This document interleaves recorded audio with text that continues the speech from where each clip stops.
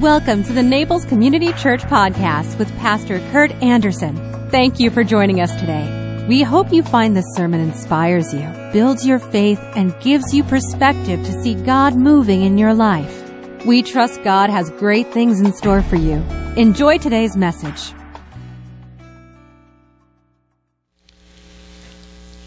Well, we're looking at the great ends of the church.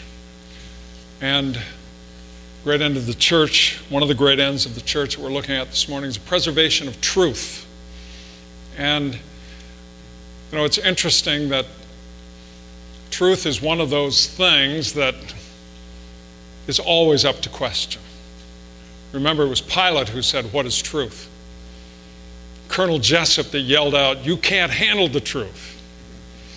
And we have this phrase, well, whatever is your truth?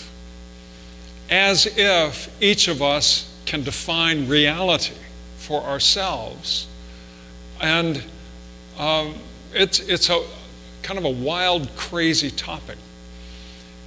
But it's interesting because the story of Moses is punctuated by his ongoing struggle with falsehood. Isn't it wild that he's up on the mountain getting the 10 Commandments, truth, ready to bring him down, and when he comes down, there are the people dancing around a golden calf.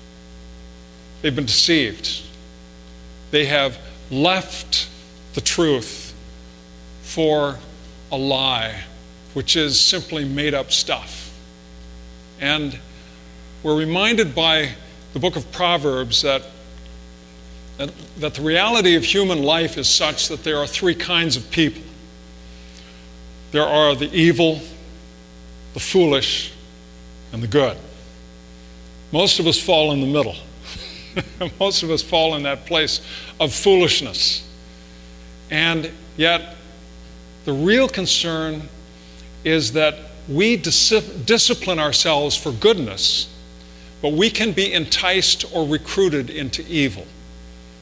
And if we've learned anything from the 20th century, we've learned that we can be enticed or recruited into evil. If we've learned anything from the shootings that go on against kids in our schools, it is that people can be enticed or recruited into evil. And so the Apostle Paul, in writing to his young understudy Timothy toward the end of his life, is very intent upon his responsibility as a pastor of the church to preserve the truth, to maintain the truth. I've expanded somewhat from what is written in your bulletin, and I'm going to start by reading from the 3rd chapter of 2 Timothy. You should know this, Timothy, that in the last days there will be very difficult times, for people will love only themselves and their money. They will be boastful and proud, scoffing at God, disobedient to their parents, and ungrateful. They will consider nothing sacred. They will be unloving and unforgiving. They will slander others and have no self-control. They will be cruel and hate what is good. They will betray their friends, be reckless, puffed up with pride, and love pleasure rather than God. They will act religious, but they will reject the power that could make them godly. Stay away from people like that. Evil people and impostors will flourish. They will deceive others and will themselves be deceived. But you must remain faithful to things you have been taught. You know they are true, for you know you can trust those who taught you. You have been taught the Holy Scriptures from childhood, and they have been given you They have given you the wisdom to receive the salvation that comes by trusting in Christ Jesus. All Scripture is inspired by God and is useful to teach us what is true and to make us realize what is wrong in our lives. It corrects us when we are wrong and teaches us to do what is right. God uses it to prepare and equip His people to do every good work. I solemnly urge you in the presence of God and Christ Jesus, who will someday judge the living and the dead when He appears to set up His kingdom. Preach the word of God. Be prepared whether the time is favorable or not. Patiently correct, rebuke, and encourage your people with good teaching. For a time is coming when people will no longer listen to sound and wholesome teaching. They will follow their own desires and will look for teachers who will tell them whatever their itching ears want to hear. And they will reject the truth and chase after myths. May God add his understanding to this hearing of his word. So one of the oldest professors at Princeton Theological Seminary, toward the end of the semester, at the end of his lecture, stepped out from this huge lectern in Stewart Hall on the seminary campus, and he put his right hand on the lectern, looked out at us, and said, "Preach the word. Preach the word. Preach the word." And then we went to lunch. Sat around those round tables in the dining hall. And of course we had to argue, because that's what you do in seminary. Around those round tables, you argue about everything. But that one was pretty tough to contend with, because it is about the Word incarnate, and the Word written that points to the Word incarnate. And it's not about us. It's not about the pastor, the preacher. The Apostle Paul says, "I passed on that which I have received." And that's what we do. God willing, we don't mess with it. We don't alloy it with our own opinions. We simply subject ourselves, for we are under the Word. Under the Word. And the contrary to that is all kinds of stuff. And you know what it is. We hear it all the time in our culture. And the talk of and the resistance to Christian faith these days is really quite intense. And it seems that our culture is kind of coming apart. And for one to be openly Christian is becoming something of a scandal. Again, it's been that way many times in history. It's been that way many times in various cultures. But that is what we are to be. We are to be Christians. We are to preserve the truth that God has shared with us in His Son, and to act out that truth. Taking our lead not from our culture. Our culture is going to tell us all kinds of things, and the input of information, false and true or otherwise, is overwhelming. So how critical is it? Except in these days, that we simply read our Bibles. That we be in fellowship with one another. That our discussions might descend below that of mere politics and go to the depths of philosophy and theology that inform how we form our opinions. 13 years ago, this past week, a man walked into an Amish elementary school and middle school and told all of the boys to get out of the class. Told the teacher to get out. And he did so armed with a shotgun and a pistol. And there were 9 girls that he lined up against a chalkboard. And one of those little girls, 13-year-old Marion Fisher. Now these are Amish. They don't watch TV, they don't listen to the radio, they're Amish. They're separated. They're in a kind of a cultural bubble that has protected them from the 21st century. And she stepped forward and said, "Kill me and spare the rest." Now, where would she get an idea like that? Where would that kind of an idea of dying to save others come from? A 13-year-old girl, where on earth would she get that? From the movies? From news? She got it from her parents, who taught her the truth. Taught her the truth about the love of God for her in Christ and how Christ died that we might live. The most basic, fundamental truth of human existence. And we preserve that truth. Paul reminds Timothy that all Scripture is inspired and useful for rebuke or correction, as well as for training in righteousness.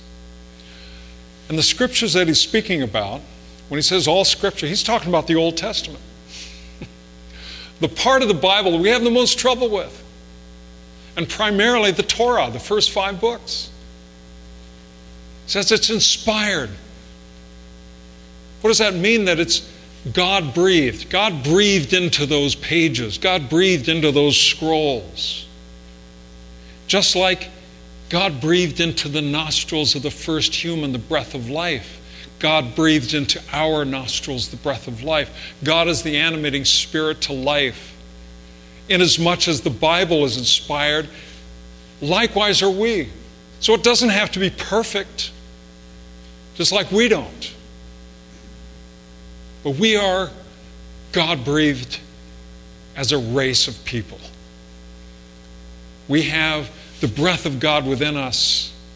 And every breath we take is a reminder of that initial breath that gives life and that animates us. And the Scriptures are inspired. Very human are they as documents. But God is in those Scriptures, even as God has inspired us and empowers us and gives us life. So likewise, the Scriptures are our source. That's to say, that is our fundamental document. That's our floor. That's the touchstone. Doesn't go below that. And that it is trustworthy to teach us, to correct us, and to guide us. I typically don't believe it's the minister's idea to correct you. I think used to be a lot of pastors would do that. They'd come in and they'd enumerate the sins of the people. And they'd sometimes actually identify people in the congregation and name their sins. We just don't do that anymore. But it's true. The Scriptures have the power to do that. So that we might be trained toward righteousness and not be enticed or recruited to evil. And make no mistake about it, the evil are not those people who simply stumble on their humanity. The evil are those people who plot to do evil against others, who conspire. It's like those people who were recruited to worship some dumb calf in the wilderness. They had to be recruited and enticed and told, this is the way to go. It goes on all the time. Our best protection is to preserve the truth in our own hearts and lives and to check it out with one another in fellowship. It's what the church is supposed to be about. What do you think about thus and so? Sooner or later it should be, well, what does the Word say? What does the Bible say? What kind of guidance do we get from the Scriptures on this? So we check. We touch that floor so that we might have a fellowship of God's children that is striving just to be on the right side of, not of history, but on the right side of God, and to serve Him. So I was brought up in a Christian home. I remember giving Dad a Bible when he was about 90. And when Dad died, that Bible was all beat up, thick and crumpled from being read through. He was reading the Bible every day of his life from a time when he was a kid, and one of his dad's friends told him, he said, "Eric, if you read the Bible every day, I'll give you $50. Well, he never got his $50, but he did read the Bible every day. And at one time in my own life, when I had what we call a religious experience, and I would simply say, those experiences that you have that you count as those moments of spiritual awakening, that somehow God spoke to you, that somehow there was a moment, a realization. I had a small one just driving across the alley the other night. I saw the sky, and it was so beautiful. And I thought, Florida is such a beautiful, wonderful place. But then I thought more than that. I thought, it doesn't have to be beautiful. What about this world has to be beautiful? And I went from those cognitive things to just receiving, just accepting. So I was a kid. I was about 14 years old, and I had an experience that I counted as a religious experience, an awakening type of experience. And I went to a camp with Young Life. And they gave us Bibles. And this was the Bible. And most of what I read this morning I have underlined in here from when I was a kid. But I would read this, and I thought I could get away with it because it didn't look like a Bible. So I read it at home. I didn't want Dad to think I had done anything that he said. I didn't want to, it was like we define ourselves over against our fathers at a particular time in life. And I took it to school. I carried it around with me. And I thought I could get away with it because it didn't look like a Bible. But as I flipped through this just this week, I saw words that were words of life to me when I was a kid. Because I was like many kids at that time. I was foolish, did dumb stuff, went out with my friends, pickup truck with a laundry basket full of water balloons and pelting other cars throughout the streets of Riverside and doing all that crazy stuff.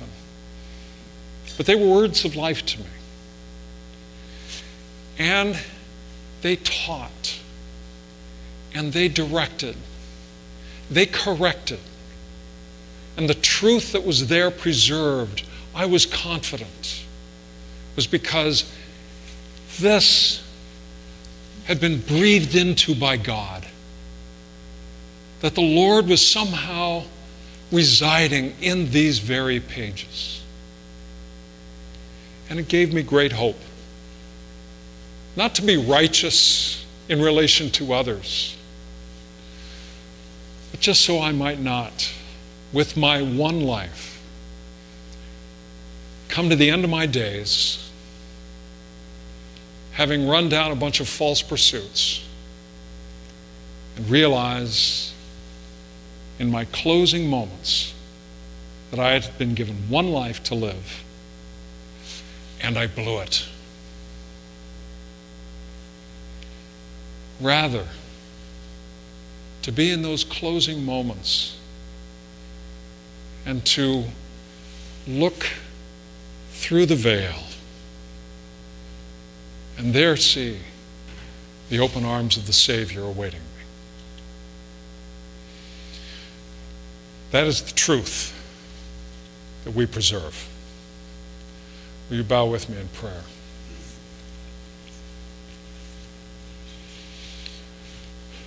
And Lord,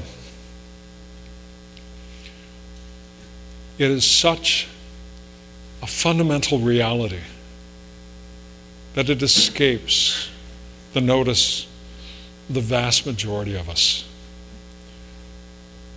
May we never lose sight. May we have simply a delightful, humble, humorous awareness that despite how we are, you love us still. And thank you, Lord, that you do. And we pray in Jesus' name. Amen.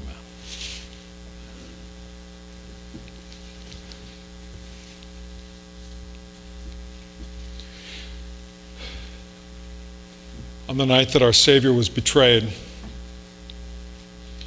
when he had given thanks, he took bread and broke it. And offering it to his disciples, he said, "This is my body, which is broken for you. Take and eat and do this remembering me." And in like manner, he took the cup and said, "This cup is the new covenant in my blood, which is shed for you and for many, for the forgiveness of sins. Drink you all of this, and do this remembering me." For as often as we eat this bread and drink this cup, we show forth our Lord's death until he comes again and gathers us to himself. Come to the table of our Lord. If you enjoyed today's podcast, there are a few things you can do. Be sure to subscribe, rate, and review this podcast. For more information, you can visit us online at www.naplescommunitychurch.org. If you happen to be visiting Naples, please drop in for our Sunday service at 10 a.m. We'd love to meet you. Thanks again for joining us. Have a fabulous day.